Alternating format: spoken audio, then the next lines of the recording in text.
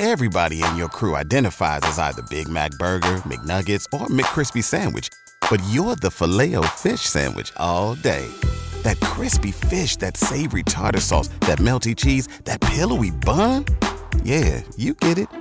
Every time. And if you love the Filet-O-Fish, right now you can catch two of the classics you love for just $6. Limited time only. Price and participation may vary. Cannot be combined with any other offer. Single item at regular price. Ba-da-ba-ba-ba. Well, we continue with the threat of heavy rain and storms right on through the day today into tonight and at least to some degree into Thursday morning, though it will be gradually shifting southward, the heavier rain, as we go through the day on Thursday.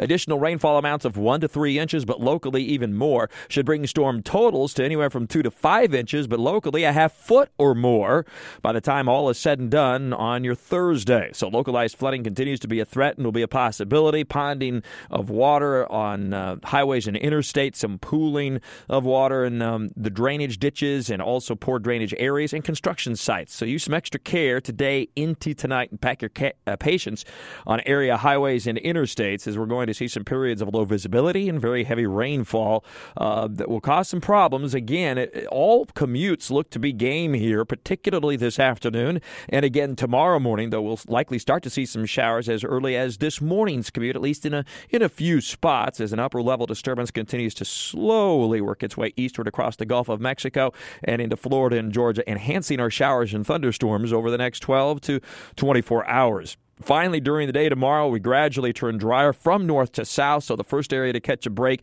probably by morning already, will be the Florida-Georgia border, the I-10 corridor by late morning or noontime, and southern Clay and parts of central and southern St. Johns County may have to wait until 2 or 3 o'clock in the afternoon tomorrow to go drier. And still some locally heavy rain, especially south of Jacksonville into the morning hours tomorrow. And then we catch a little bit of a break through Friday. Temperature is much more pleasant tomorrow with lower humidity. It will only top out in the lower 80s. We heat it up again on Friday with that sun returning, approaching 90 degrees in the afternoon. And then back to good old summertime heat and humidity for the weekend. Partly sunny skies and sea breeze activity will likely trigger at least a scattered shower or a thunderstorm each afternoon on Saturday and Sunday.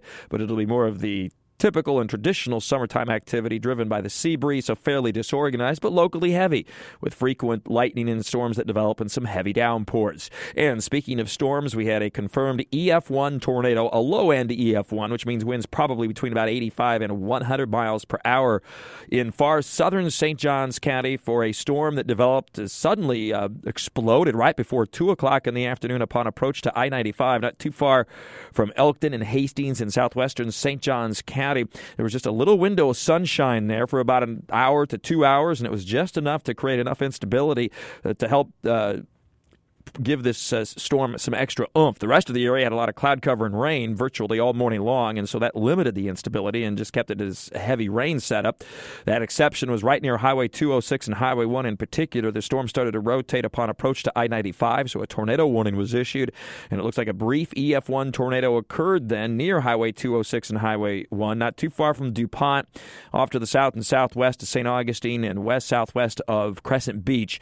Not too far, really, from the Flagler County line. Number of trees and power lines down. Structural damage was relatively limited and mostly was caused by trees falling on and branches falling on homes, although pretty scarce populated area as well. So did have some tree damage from that storm over far southeastern portions of St. Johns County. And while the severe threat is certainly not zero again today and tonight, it does look like severe threat is more isolated, again because we have a very humid air mass.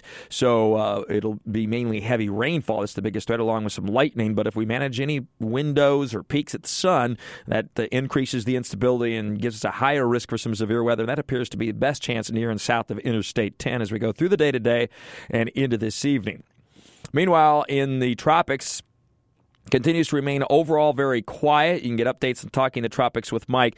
Something to watch perhaps the week after next, but still would be a solid 10 days away or so, if not longer. But we may need to keep an eye on the southeastern Gulf, maybe the southwestern Atlantic during that period. With all your weather all the time, stay dry, keep that umbrella handy. I'm Chief Meteorologist Mike Buresh from the CBS 47 and Fox 30 Action News Desk First Alert Weather Center for News 104.5 WOKV.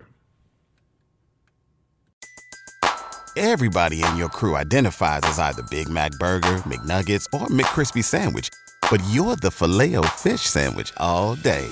That crispy fish, that savory tartar sauce, that melty cheese, that pillowy bun. Yeah, you get it. Every time. And if you love the Filet-O-Fish, right now you can catch 2 of the classics you love for just $6. Limited time only. Price and participation may vary. Cannot be combined with any other offer. Single item at regular price. Ba-da-ba-ba-ba.